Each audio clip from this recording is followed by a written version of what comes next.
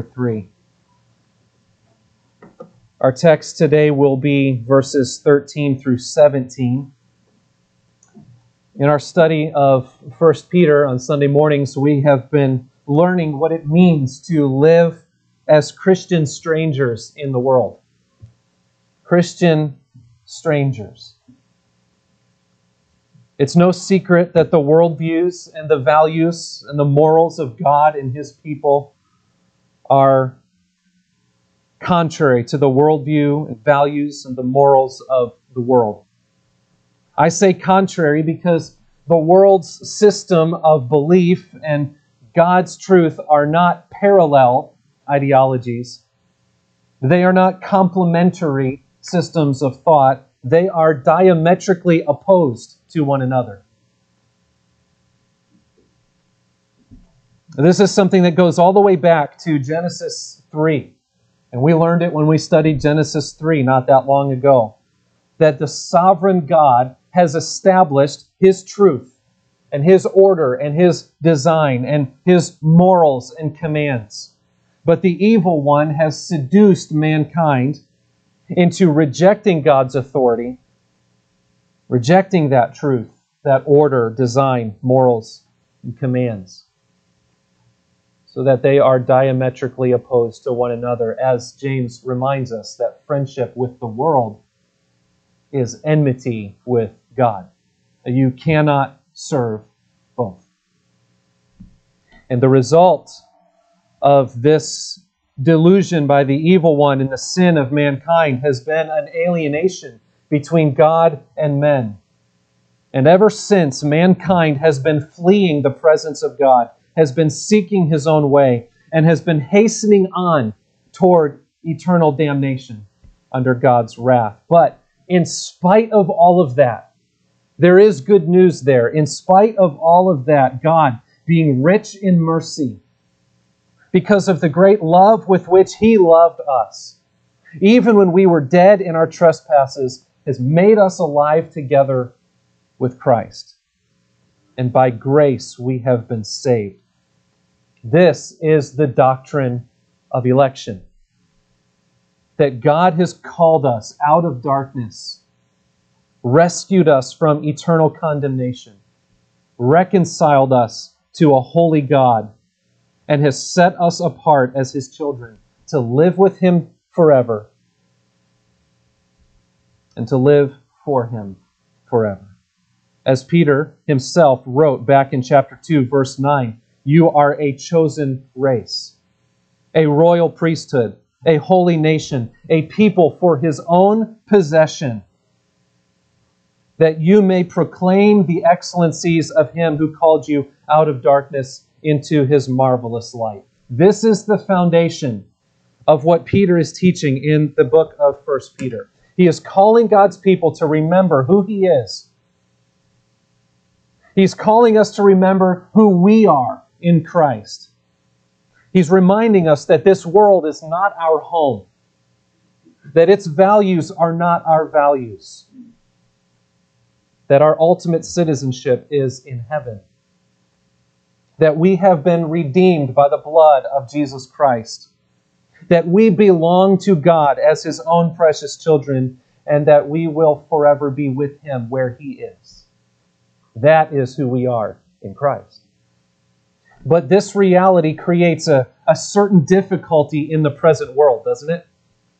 It creates a bit of a conflict. There is a certain pressure in everyday life to turn back to the world and its values. There is a certain enticement to let go of our identity in Christ and our devotion to Him and to go along with the rest of the world. There is a certain discomfort that God's people feel and ought to feel in this world because we are strangers and we are strange. And there is a certain detachment that God's people feel and must feel in this world because our hearts and minds are set on things above and our treasure is in heaven. And yet, Peter writes this book to encourage God's people not to disengage from the world. He understands that if we understand these truths, that there is a temptation for us to disengage altogether. Peter says, don't do that. He's reminding us not to disengage from the world, not to retreat from its hostility, not to give in to its pressures and enticements, but on the contrary, if we remember who we are in Christ, that will inform how we live here and now in this present world. It will change the way we see the world. It will change the way we react to hardship. It will change the way we behave among unbelievers. Even as we realize more and more how much we are really strangers here and how we ultimately don't fit in, that we are temporary residents, and we are never quite at home here. And so beginning in chapter 2, verse 11, Peter begins giving practical instruction in what faithful Christian living looks like in our everyday spheres of life. And how that Christian living and godly hope is not expressed only in the gathering of the saints on the Lord's Day morning, but that it is something that walks with us through every moment of our lives, every day of our lives. It marks every relationship. It marks every circumstance. This is something that we carry with us everywhere we go. The context of what Peter is writing here is the reality of suffering for the sake of Christ, so that even when we are mistreated because we are Christians, this hope remains steadfast. It still walks with us. It still governs how we respond. And so even when we suffer in the worst of human circumstances, much more in all the rest of them, we must be responding in a distinctively Christian way. In our text for today, chapter 3, verses 13 through 17, Peter continues that instruction by giving us practical guidance for maintaining godly character and a Christian witness in the midst of a hostile world. Let's look at the text now and see what he says. Chapter 3, verse 13. Now, who is there to harm you if you are zealous for what is good? But even if you should suffer for righteousness' sake, you will be blessed. Have no fear of them, nor be troubled, but in your hearts honor Christ the Lord as holy, always being prepared to make a defense to anyone who asks you for a reason for the hope that is in you. Yet do it with gentleness and respect, having a good conscience, so that when you are slandered, those who revile your good behavior in Christ may be put to shame. For it is better to suffer for doing good, if that should be God's will, than for doing evil. In these verses, Peter gives us 5 examples or 5 principles. 5 principles that must mark and direct the Christian's focus in all of life. These principles are the essential focus. They are the pursuit of all who would live godly lives in Christ Jesus in the midst of an ungodly world. And by these principles, we can and we must demonstrate a Christian witness in the world around us. These are practical tips of instruction, but crucial commands, crucial principles to follow. The first principle is this: be passionate for goodness.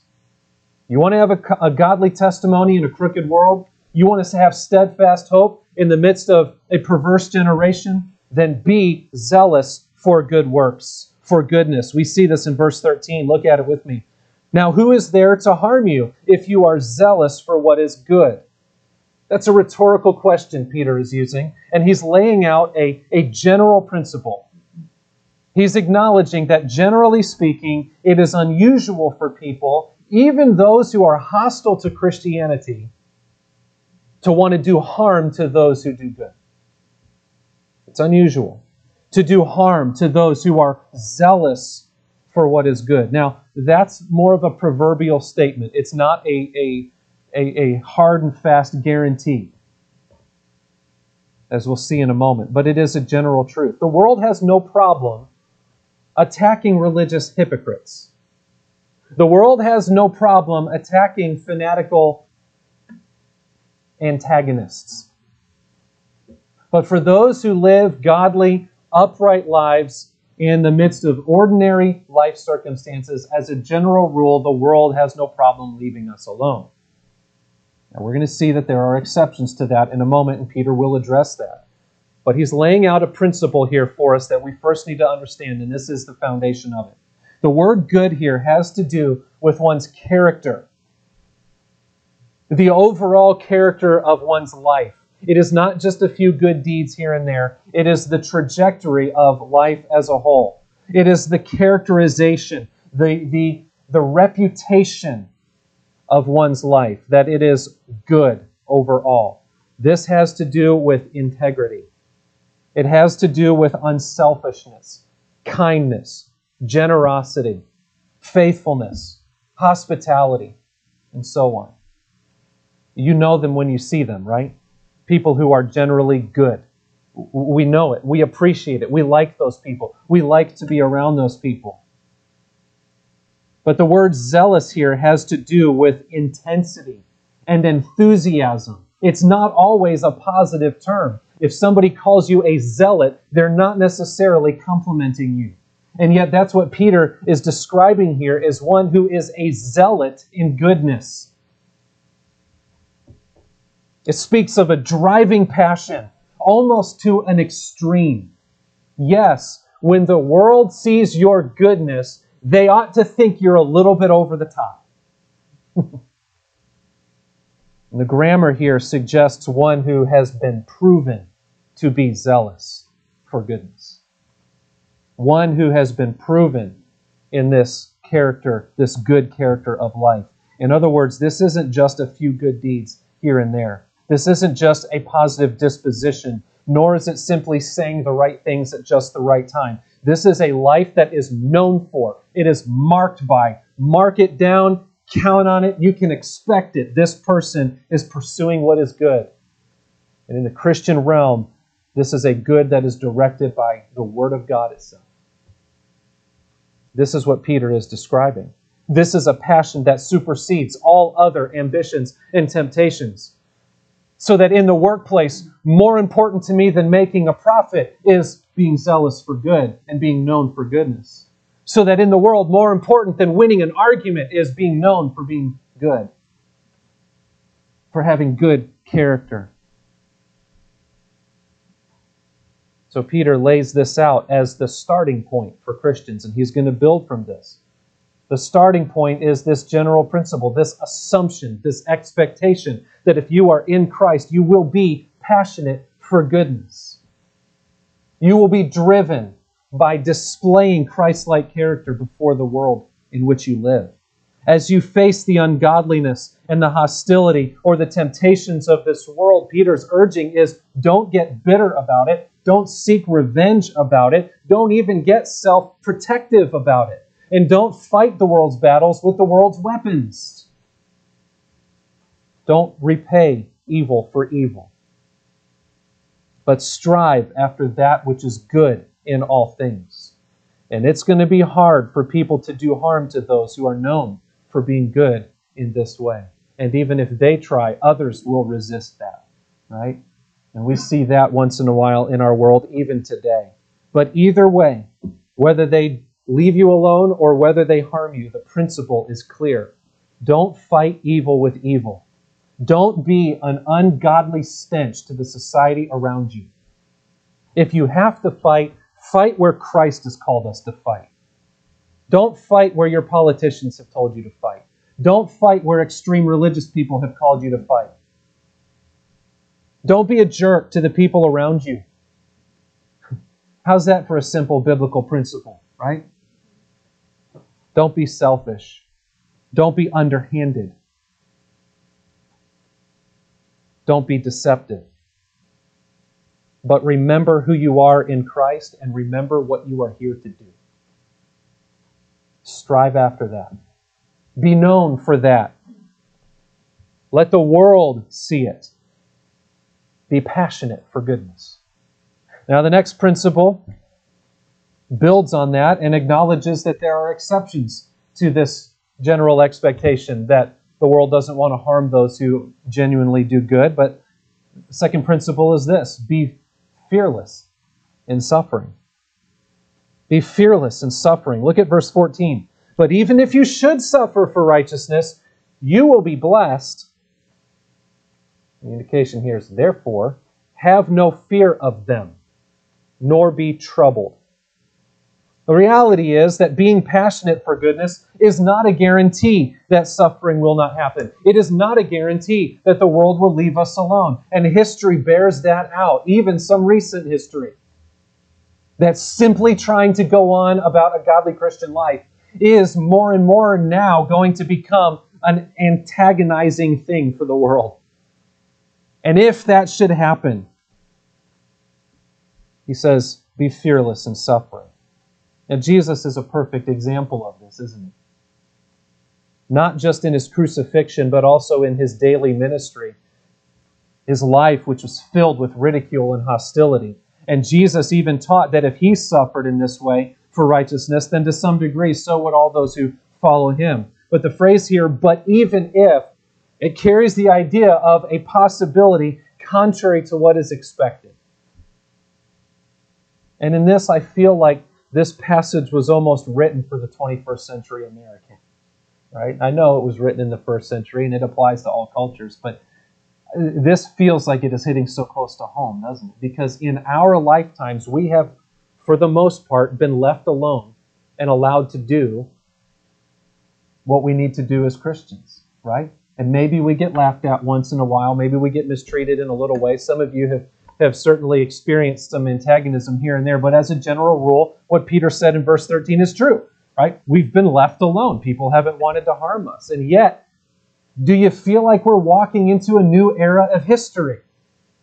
Where more and more we're being pushed to the fringes of society, and we're being told that if we're going to believe this ancient book and these ancient superstitions, that we ought not have a voice in the public square. You feel like that, right? And maybe that's not entirely the kind of mistreatment Peter is talking about, but I'm telling you, that leads to somewhere else eventually. Maybe in our lifetimes, maybe not. We don't know. So I feel like Peter is talking directly to us in a sense here, saying, look, you guys know that generally speaking, you've been able to practice your faith according to your convictions without a whole lot of interruption. And yet you need to understand that there is a very real possibility it won't always be that way. And if you get to the point where you do suffer because you're Christians, don't be afraid.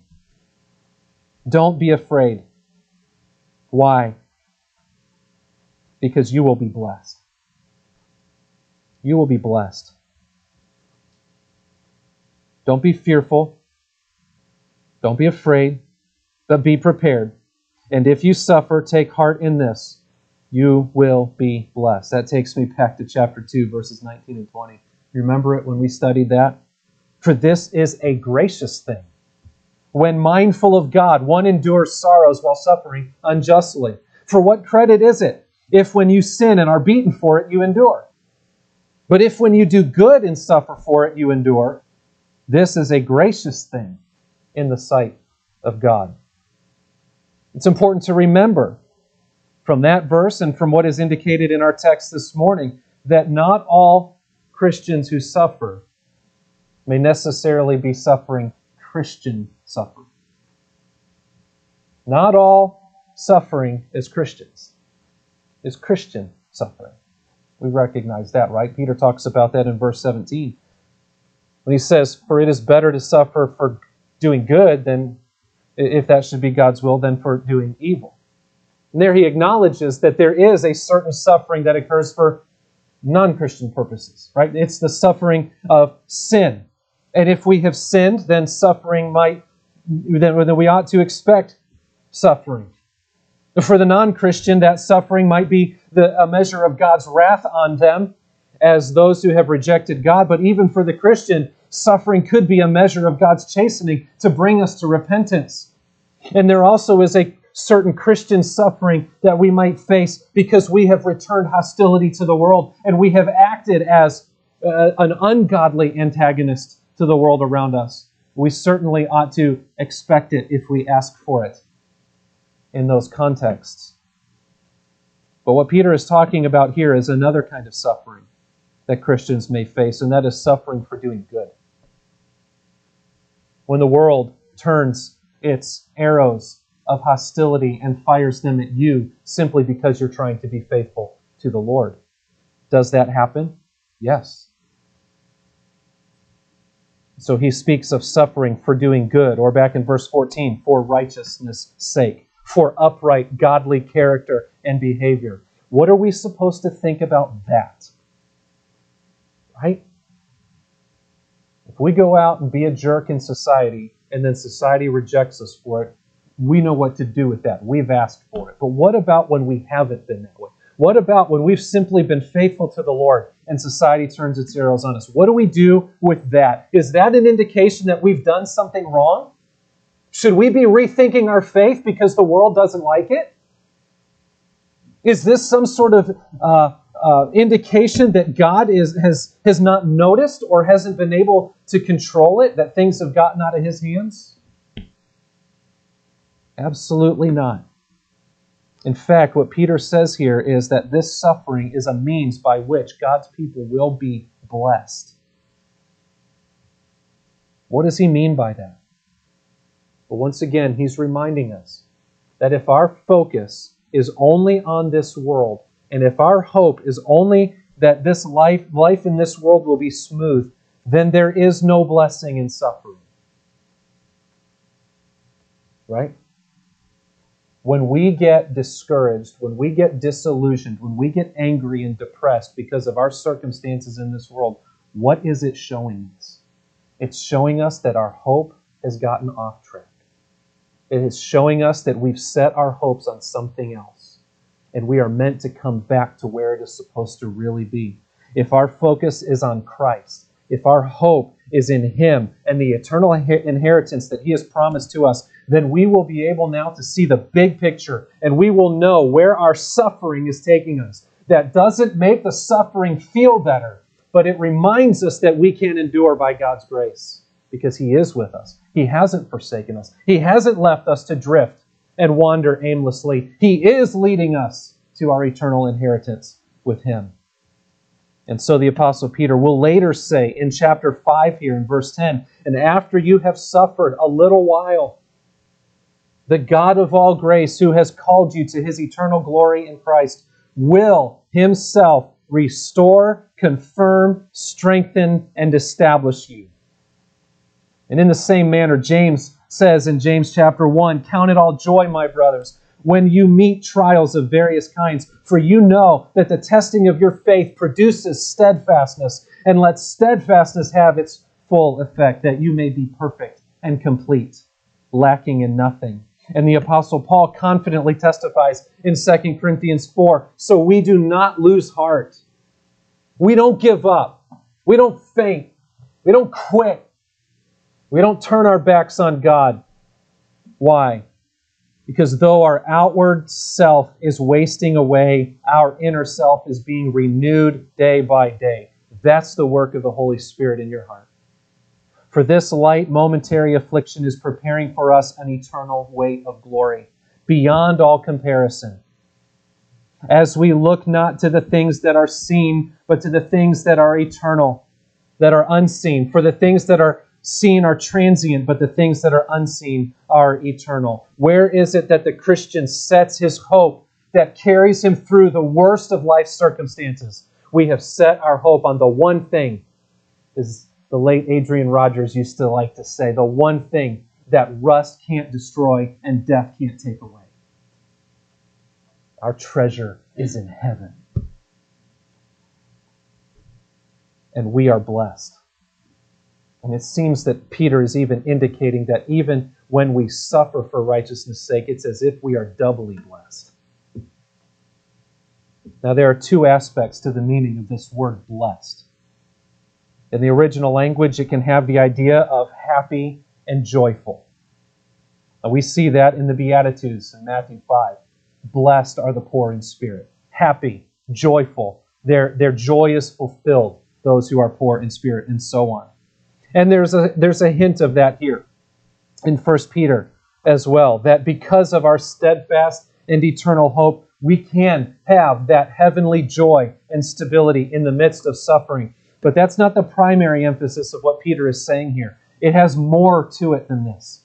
The word can also have the idea of privilege and honor. Privilege and honor. In other words, suffering for righteousness' sake is an indication of the believer's privilege and honor in the eyes of God. How is it? I keep coming back to this question throughout 1 Peter. So if I know I've asked it before. Forgive me, I'm going to ask it again. How is it that a preacher tied to a stake, burning to death, can sing praises to the living God? Because of this. Because he, by God's grace, views what he is experiencing as a double blessing, as an extra measure of honor and privilege before the Lord. As Jesus said in Matthew 5, "Blessed are those who are persecuted for righteousness' sake, for theirs is the kingdom of heaven. Blessed are you when others revile you and persecute you and utter all kinds of evil against you falsely." That's suffering for righteousness' sake. "On my account," he says, "rejoice and be glad, for your reward is great in heaven. For so they persecuted the prophets who were before you." And then in Acts chapter 5, verse 41, after the apostles suffered the threatenings and beatings for preaching the gospel, we read, "They left the presence of the council rejoicing that they were counted worthy," that they were honored and privileged to suffer for the name, to suffer dishonor for Christ. And Peter himself will say later in chapter 4, verse 13, "But rejoice insofar as you share in Christ's sufferings, that you may also rejoice and be glad when his glory is revealed." And then he goes on to talk about the blessing of suffering for Christ. Christians can actually rejoice in suffering for Christ. Not because we love the pain, not because we ignore it, or because we're looking to make martyrs of ourselves against the Lord's design, but because it is an honor to follow in the footsteps of Christ. And it is a reminder that this world is not our home, that the world is not, we're not aiming to make ourselves heroes to the world, but that our reward is secured in heaven. And therefore, with such joy and blessing and honor and privilege in our view, even in the midst of suffering, Peter says we need have no fear of them, nor be troubled. The phrase literally reads, "Do not fear their fear," or "do not be intimidated by them." The world's hostility toward righteousness is meant to strike fear into the hearts of the righteous in order to silence them or to compel them to surrender. The Christian does not need to fear. The Christian does not need to be troubled. We do not need to be intimidated or insecure in our faith. We do not need to give in. We do not need to conform. We do not need to quit in the face of the world's doubts and pressures. The fact that the world says we're on the wrong side of history does not mean we are on the wrong side of history, because God has told us otherwise. And we trust Him. And so, we don't have to fear. We don't have to walk through this life ashamed of our faith. We don't have to walk through this life ashamed of our weaknesses. We can walk boldly and confidently without fear in the face of the world's intimidation because we are in Christ. And even if that means that we suffer, we realize that we are blessed. Yea, even doubly blessed. And so we can and we must be steadfast, immovable, always abounding in the work of the Lord, because we know that our labor is not in vain in the Lord. Why? Because we know that He has given us the victory through our Lord Jesus Christ. Christian, stand firm. Do not be afraid. Do not be intimidated when the world makes you feel like an idiot because you're a Christian. And when you don't know how to answer a particular argument, that doesn't mean you are wrong. That doesn't mean you have failed. Stand firm in your faith. And if you are ridiculed for it, then so be it. Be fearless in your faith. Be fearless in your suffering. The third principle is this: devote yourself to Christ. This is the only way we can be passionate for goodness, and it is the only way we can be fearless in suffering, is if we are devoted to Christ. Look at the first part of verse 15. But in your hearts, honor Christ the Lord as holy.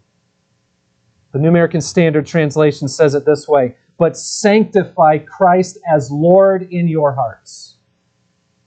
The idea here is that we would submit to Him as Lord, that we would devote ourselves to His worship and service. It means we dedicate ourselves to His authority and His guidance and His commands. That involves not just acknowledging the holiness of God, but embracing the holiness to which He has called us in Christ. It means renouncing our allegiance to everything else. It means confessing, I belong to Him. I exist for Him, and I am in this world for nothing else but to glorify Him and enjoy Him forever by worshiping Him and doing His will. Christians, can you say that of your own life today? Just think about what drives your daily decisions. Can you honestly testify today that this is your life? If you're honest with yourself, you, like I, will say, no, that is not the way I live every moment of my life. We're sinners. We're weak. We mess up, don't we? And so this is not meant to condemn any Christian who had a hard time with this week. This is meant to encourage you. This is the life you can live, and Christ calls you to it, and He empowers you in it. So if you've messed up this week, you can be right with God. You can repent. You can get back on track. Devote yourself to Christ. And this is not just something we do with our words on Sunday. This is something that we do in our hearts. As one commentator summarized it for us, this honoring of Christ as Lord is not external, but in the hearts of true worshipers, even when they must face unjust suffering. That submission to and trust in the perfect purposes of the sovereign Lord yields courage and boldness and fortitude to triumph through the most adverse situations. And when we are devoted to Christ, and we are not driven by the approval or opinions of this world, we're so quick sometimes to give in to the worldly pressure. Why? Because we want them to like us. Please like me. But that's not what drives a Christian who is devoted to Christ, is it? And therefore, we can accept the instruction of the Apostle John in 1 John 2 when he says, do not love the world. Don't be devoted to the world or the things in the world. Why? Because if anyone loves the world, the love of the Father is not in him. You can't do both. For all that is in the world, the desires of the flesh, the desires of the eyes, the pride of life, is not from the Father, but is from the world. And the world is passing away, along with its desires. But whoever does the will of God abides forever. Now you read that and tell me who's on the right side of history. Christians, be confident in your faith. Be devoted to Christ. And when we do this, not only do we not love the world, but we are not anxious about anything, but in everything by prayer and supplication with thanksgiving, we can let our requests be made known to God. And when we do, the peace of God that surpasses all understanding will guard our hearts and our minds in Christ Jesus. It will hold us fast, and therefore we can and we must cast all our anxieties on Him because we know He cares for us. And in this, we can trust in the Lord with all our hearts. And we do not have to lean on our own understanding or the understanding of the world, but in all our ways, we can acknowledge Him and He will make straight our paths. When we devote ourselves to Christ, we live for His pleasure, and we find joy in it. We find joy in His nearness and in His provision, and we keep our hearts fixed on Him no matter what this world throws at us. And we can confidently sing, "You can have all this world, but give me Jesus." And when that is our testimony, we are the most steadfast, hopeful people in all the world. But our devotion to Christ is not an empty sentiment. And it is not something we are meant to just keep private, keep to ourselves, and keep our mouths shut about. True devotion to Christ transforms not just how we think, but how we act and how we speak. Therefore, our fourth principle is this: know what you believe. Know what you believe. And I would add to that, be prepared to say what you believe. Look at the last part of verse 15.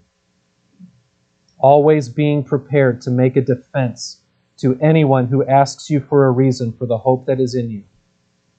Yet do it with gentleness and respect. In our steadfast devotion to Christ, in the midst of suffering, there is a gospel opportunity. And whether we are suffering for Christ or not, as we live distinctly Christian lives in this world, according to God's Word, there will be some who are curious. Why? Because we're strange. And some people want to know why. Because when we do good, though some of the world might reject us, and though all the world might think we're strange, a good portion of that world thinks we are refreshingly strange. Curious. They wonder why we are the way we are, and why we do the things we do. And Peter tells us here, Christian, you need to know why you are the way you are, and why you do the things you do. In other words, you need to know what you believe. You need to know why it matters. And you need to be ready to tell others about it.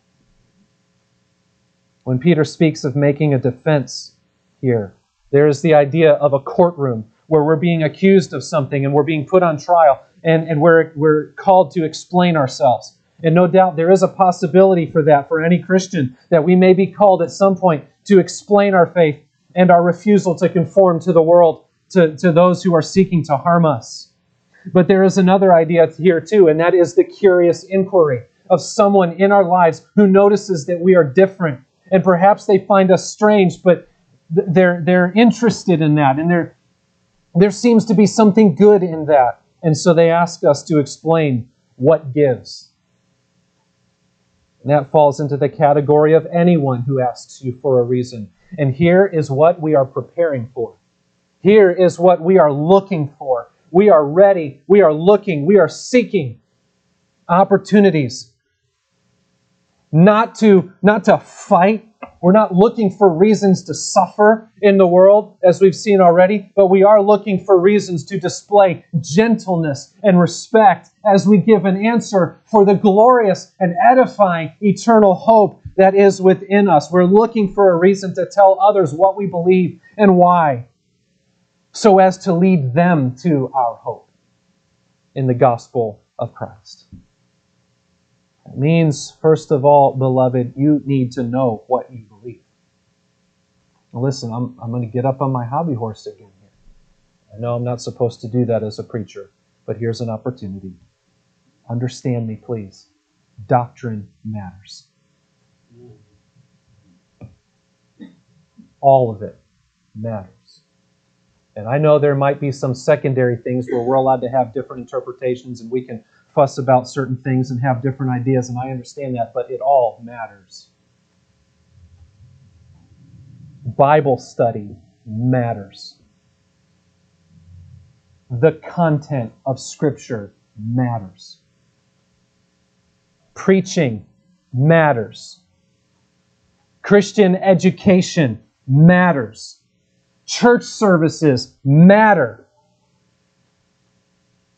They are not secondary. They are primary. The Puritan pastor Thomas Watson has a classic work called A Body of Divinity. I'd recommend any of you to get that book and read it.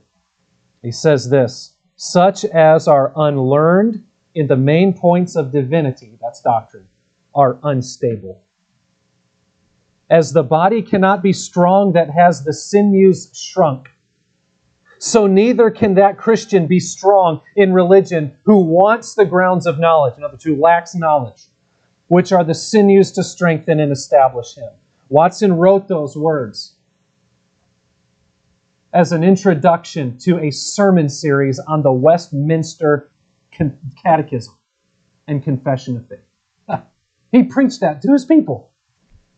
His point was to assert that the vital role that doctrine plays is huge in the strength and stability of God's people in this life. And he goes on to say, it is the duty of Christians to be settled in the doctrine of faith. And that the best way for Christians to be settled is to be well grounded, to know what they believe, to be convinced of its truth, and to stand without apology on it. In other words, Christian doctrine, as found in the Word of God, is man's God-given guide to a wise and stable frame of mind and to steadfast and hopeful responses to the difficulties of life on an everyday basis. This is why, beloved, the Word of God is the centerpiece of what we do as a church. This is why we have an Equip class on Sunday morning. This is why we have a Wednesday evening gathering. It is for the purpose of learning what we believe so that we are equipped not only to live stable lives, but also to make a defense and to give a reason for our faith. Beloved, if you are not reading God's Word on a regular basis, if you are not growing in your understanding of the Christian faith, then you are not stable. And if you are not stable and you know it this morning, my counsel to you is the first place you need to go is the Word of God. And I know you may need some crisis intervention for a particular circumstance. I get that. But the first place you must go is the Word of God. And you may believe the Bible. You may say you believe the Bible. You may gloriously and confidently hold the book up and say, I believe this. But my question is, do you know what's in it? Do you know what it says? My earnest prayer for you is that you would have an insatiable hunger for the Word of God. That you would have the experience of growing in grace. That you would grow in your love for the Word and your knowledge of it, because this is where we learn who God is. This is where God instructs us in how to live right here and right now. Doctrine is not a discussion merely for the seminarians. It is for every Christian. And by it, we not only learn about what the Word says, but we grow strong in our faith and we are equipped to proclaim it to others. If you are in Christ, you are called to this. Furthermore, not only must we be striving to know what we believe for ourselves, this also means we must be looking for opportunities to talk about it and to tell others about it. Giving the gospel to unbelievers that we encounter when the Lord gives us opportunity, and discipling or encouraging other Christians in their walk with the Lord according to how God has taught us. Listen, this is not an optional add-on to the Christian life. This is the Christian life. This is the substance of it. Knowing what we believe by saturating our minds with the Word of God and letting it change us and leading us to obedience, and then looking for every opportunity to say what we can, to tell others what we believe for their benefit, for their edification. Do you realize that some of the most primary means of growing in grace in this congregation is one another?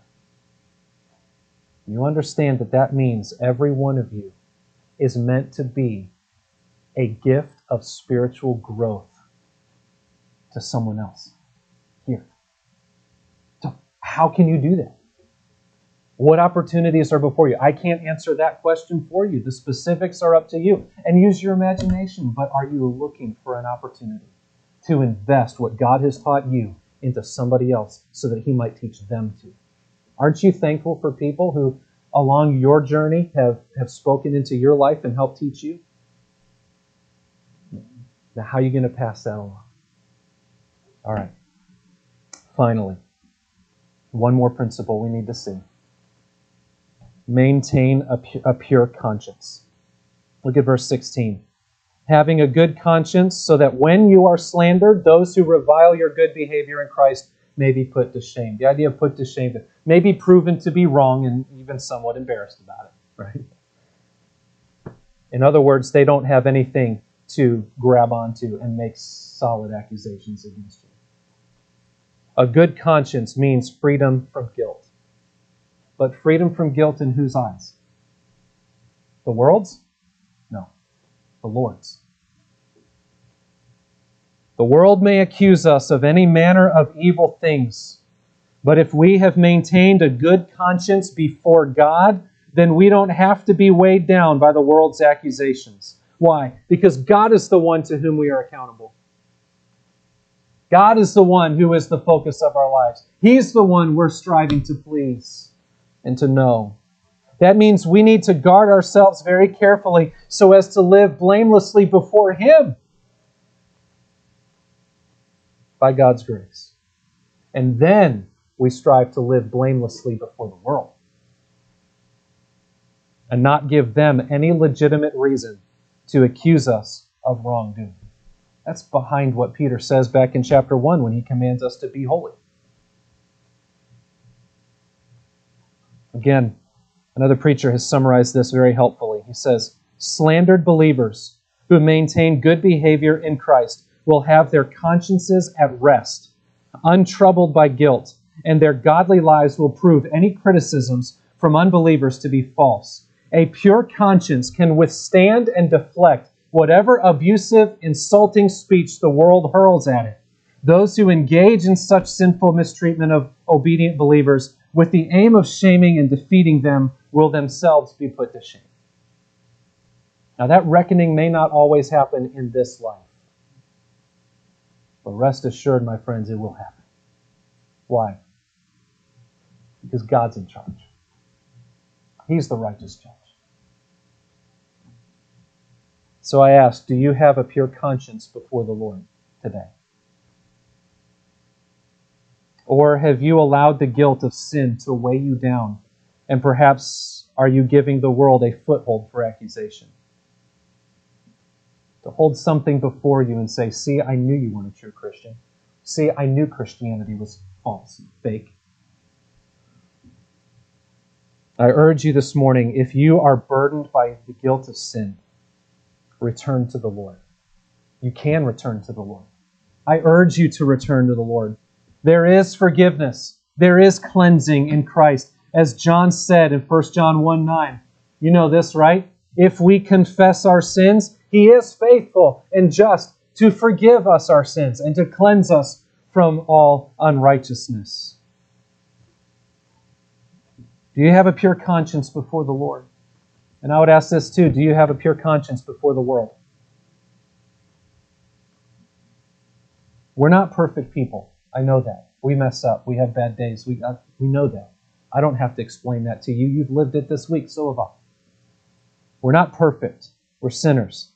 But we are sinners who are saved by God's grace through Christ and cleansed by His blood. I think back to that vision, that scene where Isaiah is being called into ministry by the Lord, and the Lord says, or he sees the glory of the Lord, and Isaiah says, woe is me, for I am undone, for I am a man of unclean lips, and I dwell in the midst of a people of unclean lips. And then what happens? The angel comes, he takes the coal off the altar, he touches it to Isaiah's mouth, and he cleanses him. Right? And then the Lord says, who will go for us? Who is there? And Isaiah says, here am I, send me. And you expect the Lord to say, you're a man of dirty mouth. You're filthy.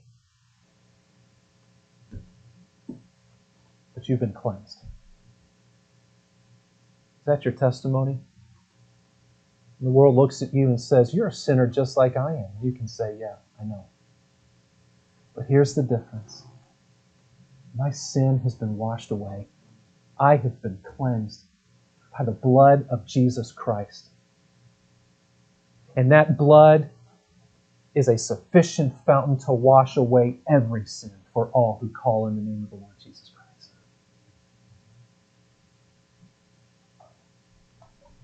We're not perfect, but we are saved by God's grace. We are cleansed by His blood. Do you have that pure conscience today? Living as a Christian in a world that is devastated by sin is not easy. We feel the weight of it every day. There is spiritual warfare. There is spiritual attack coming from the pit of hell itself. There is pressure from the world around us.